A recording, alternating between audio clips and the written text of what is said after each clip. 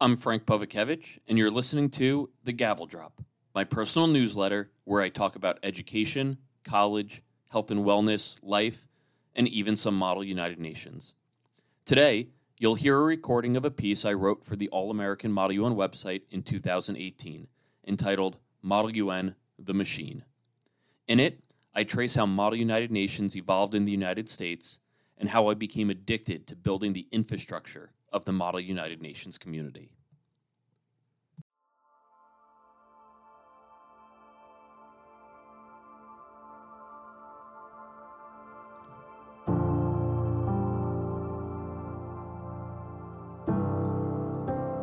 After closing ceremony has ended and the ballroom falls silent, after the last school bus pulls away from the conference hotel, after the feelings of achievement, satisfaction, elation, frustration, and feigned apathy all fall away, the gears of the Model UN machine begin to crank.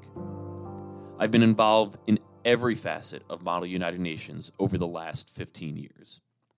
My Model UN career started as a high school delegate. Now, I have the utmost privilege to work with a dedicated cohort of high school students as their coach. In between, I served on my high school conference's secretariat, competed on my college Model UN team, did time on multiple secretariats at the high school and collegiate level, acted as the Secretary General of Boston University's first college conference, and oversaw the BU International Affairs Association as the organization's president. I've seen the activity we all love: eat, elate, crush, and create people. And even though I don't mean create in a biblical sense, I know of at least 2 or 3 MUN couples who have married since college. Everyone has a different attraction to Model UN. Many of my students and college friends embrace the travel team, but still loathe the internal politicking needed to get selected.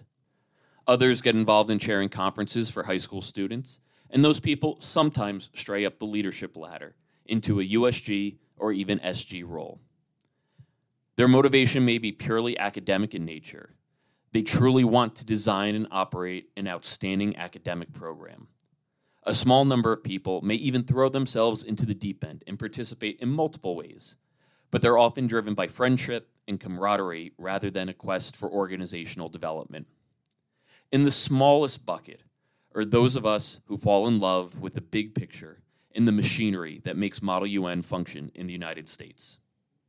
About a week or so after the conclusion of a major conference, the behind-the-scenes work takes over. There are no more background guides to write, no more chairs to train, no more position papers to grade, no more teachers to coddle. Only the financials are left, and questions. How much money did we make this year? Will it be enough to fund us for the future? The earliest roots of Model United Nations in the United States track back to a simulated League of Nations hosted by Harvard in the 1920s. But the League collapsed under the weight of inaction, hypocrisy, and the still unsatisfied craving for conquest, destruction, and nationalism. Following the end of the Second World War, the United Nations Charter was signed on June 26, 1945. Soon after, many UN-themed debate conferences were hosted, which we affectionately now call Model United Nations, or later by the abbreviation MUN. Model UN interest grew modestly in the United States over the first 30 years, but in the late 1980s, Model UN began its exponential growth. Conferences popped up at colleges and universities around the country. The activity quickly trickled into high schools and then even into middle schools. Estimates put the number of Model UN participants in the United States somewhere at the level of 400,000 people. But strangely enough, the United Nations stayed out of Model United Nations until just recently. Model UN evolved in a decentralized fashion in the United States. There is no central authority, no administration body, no national rule setting or awards policy, no common standard. Realizing this shines a light on the most common frustration felt by Model UN participants. With no governing authority, Model UN conferences are free to determine their own destiny. Conferences will vary in size, from 50 students to 4,000, in style, from academic to cutthroat competitive, in the types of committees that are simulated, from traditional General Assembly to the relatively new crisis committees, and in price, from free to hundreds of dollars, and in many other delineations. Most Model UN conferences hosted by colleges and some nonprofits are giant fundraisers, the proceeds of which fund organizational operations for the remainder of the year. Regardless of its education and heuristic benefits, Model UN is a business in the United States. Conferences, small and large, compete with one another to attract schools. Who has the smallest staff-to-student ratio? Who has the most creative committees, the best background guides, the largest audience, the most experienced staff, the best student experience, or the best perks for teachers? Once you attend enough conferences, you begin to pick up on the factors that differentiate conferences and notice that leaders push their narratives. Welcome to the largest Model United Nations conference in the United States. Welcome to the Championship Conference. Our 200-person staff has been working tirelessly over the past year to bring you the most creative committees in the world. Like universities, conferences fight to differentiate themselves to attract the best schools as participants without ever drawing direct comparison to one another. One of the best parts of Model UN, and the main motivation for why I've spent so much of my life involved in the community, is the people. Sure, I went to Boston University for my undergraduate degrees, but some of my best friends while I was there went to school at Harvard, Yale, McGill, Georgetown, and elsewhere. Being on a college travel team, you see the same cast at almost every conference. For me, this was 6 to 8 weekends every year. Part of what makes the business of Model UN compelling to investigate are the relationships between people, between travel teams, and sometimes between entire schools. While high school conferences may be vying to attract the same schools, their corresponding competitive travel teams may be attending the college conference hosted by that same school. Famously, the University of Pennsylvania and Harvard College host their high school conferences on the same weekend in January. A few weeks later, Penn's travel team will attend Harvard's college conference to compete for a delegation award. On its face, conflict seems obvious, but having gone through the system, it's rarely an issue. First, Model UN participation is growing.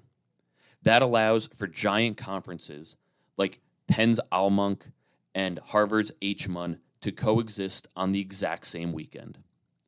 While there may be feigned quarrels over which conference had which high schools attend, it would be surprising to see Penn and Harvard directly square off against one another, guns drawn like an old Western. Conflict is bad for business, but it's worse for relationships. The main reason conflict rarely appears is because of the tight-knit community that binds collegiate Model United Nations participants together. For the people that fall in love with Model UN, the machine, it can become an obsession, a time-devouring behemoth. Travel team practices, staff training sessions, conference weekends, explaining to your professor why, again, you won't be in seminar, secretariat meetings, board meetings, phone calls with hotel reps, meeting with the university administration, explaining why your college needs to sign a 7-year, multi-million-dollar contract with a hotel, and, oh yeah, class. Not many can deal with the stress and time management constraints. For those who do, their social lives become inexorably tied to Model UN. For those who can't, they shed responsibilities, leadership roles, and Model UN commitments until they find the appropriate level, which for some means casting Model UN out of their lives entirely. My best friends in college were the people who shared the same Model UN addiction that trapped me. We shared a common vision and shared goals for various parts of the organization, and we put our commitment to whatever secretariat, travel team, or board that we happened to be a part of. It was on these teams that after years of loathing team-based class projects, I came to understand the unstoppable momentum of a high-powered, unified team, and it's what I miss the most. I've also lost friends to silly issues that led to fights or even screaming matches in 4-hour board meetings. As organizations grow, so too does everything that supports that organization. The membership, the hierarchy, the bureaucracy, the revenue, the profit, hopefully, the number of conferences, the number of leadership positions, and the liabilities. The liabilities attract the most attention from the university. Despite the impressive or ridiculous amount of time that college students devote to Model UN, it is still just a club, an after-school co-curricular activity, possibly a line item on your CV if you can translate what Model UN is to your potential employer, until it isn't. Once you have personal accountability, legal responsibility, and financial liability, the machine cranks to a new gear. When I was elected president of the Boston University International Affairs Association, pronounced Booyah, the Student Activities Office at the university made me sign a document. In summary, to become president of the student club, I had to sign a piece of paper personally guaranteeing a positive budget at the end of the year, or BU would withhold my diploma. Booyah, in 2010, was the largest organization at Boston University, measured by revenue and account balance, with transactions well over $400,000 a year. That budget, an SAO director once told me, was used to fund several other groups throughout the year. As a student group, we were forbidden from owning or operating an outside bank account. Therefore, BU used our high account balance as working capital. If Booyah ran a large enough deficit, we would create a negative balance, and the student activities budget would be ruined for an entire year. And I wouldn't be allowed to graduate.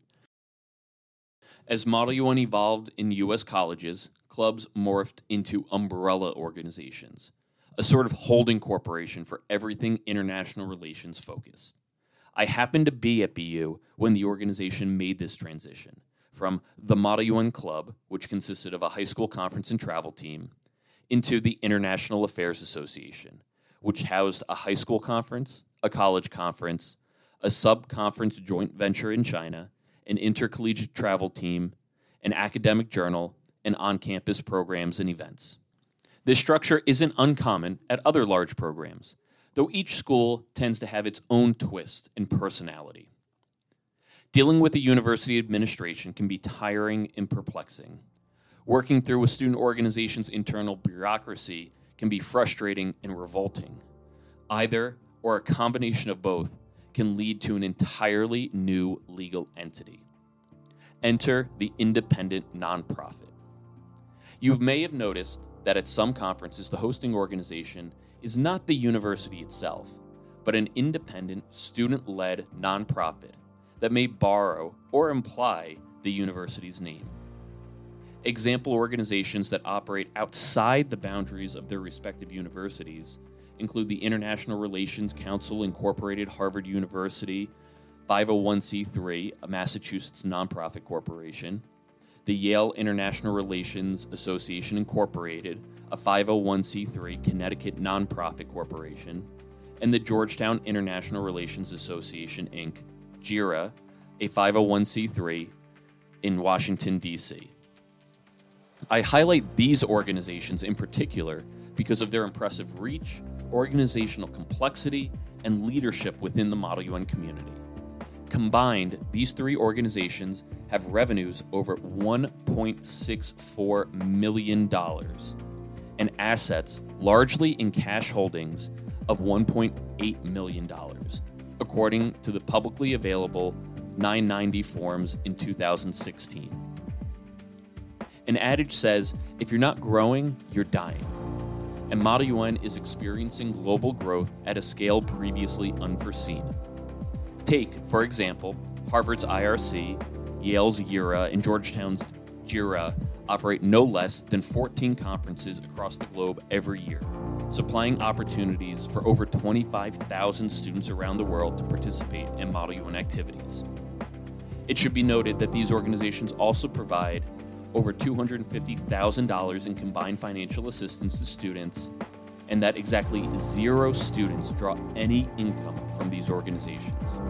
And while their assets may seem unnecessarily inflated, those balances are needed to hedge against a variety of liabilities that face any organization. Liabilities that we came to experience in full effect during the COVID-19 pandemic, when conferences for over 2 years were forced to close down. To explain to family, friends, and employers that Model U.N, for the students who run such expansive organizations, is just a student club is a disservice and an insult. For those deeply involved, Model U.N is not merely a club, but a community, a business, and sometimes a way of life that requires dedication, strategic thinking, and utmost commitment.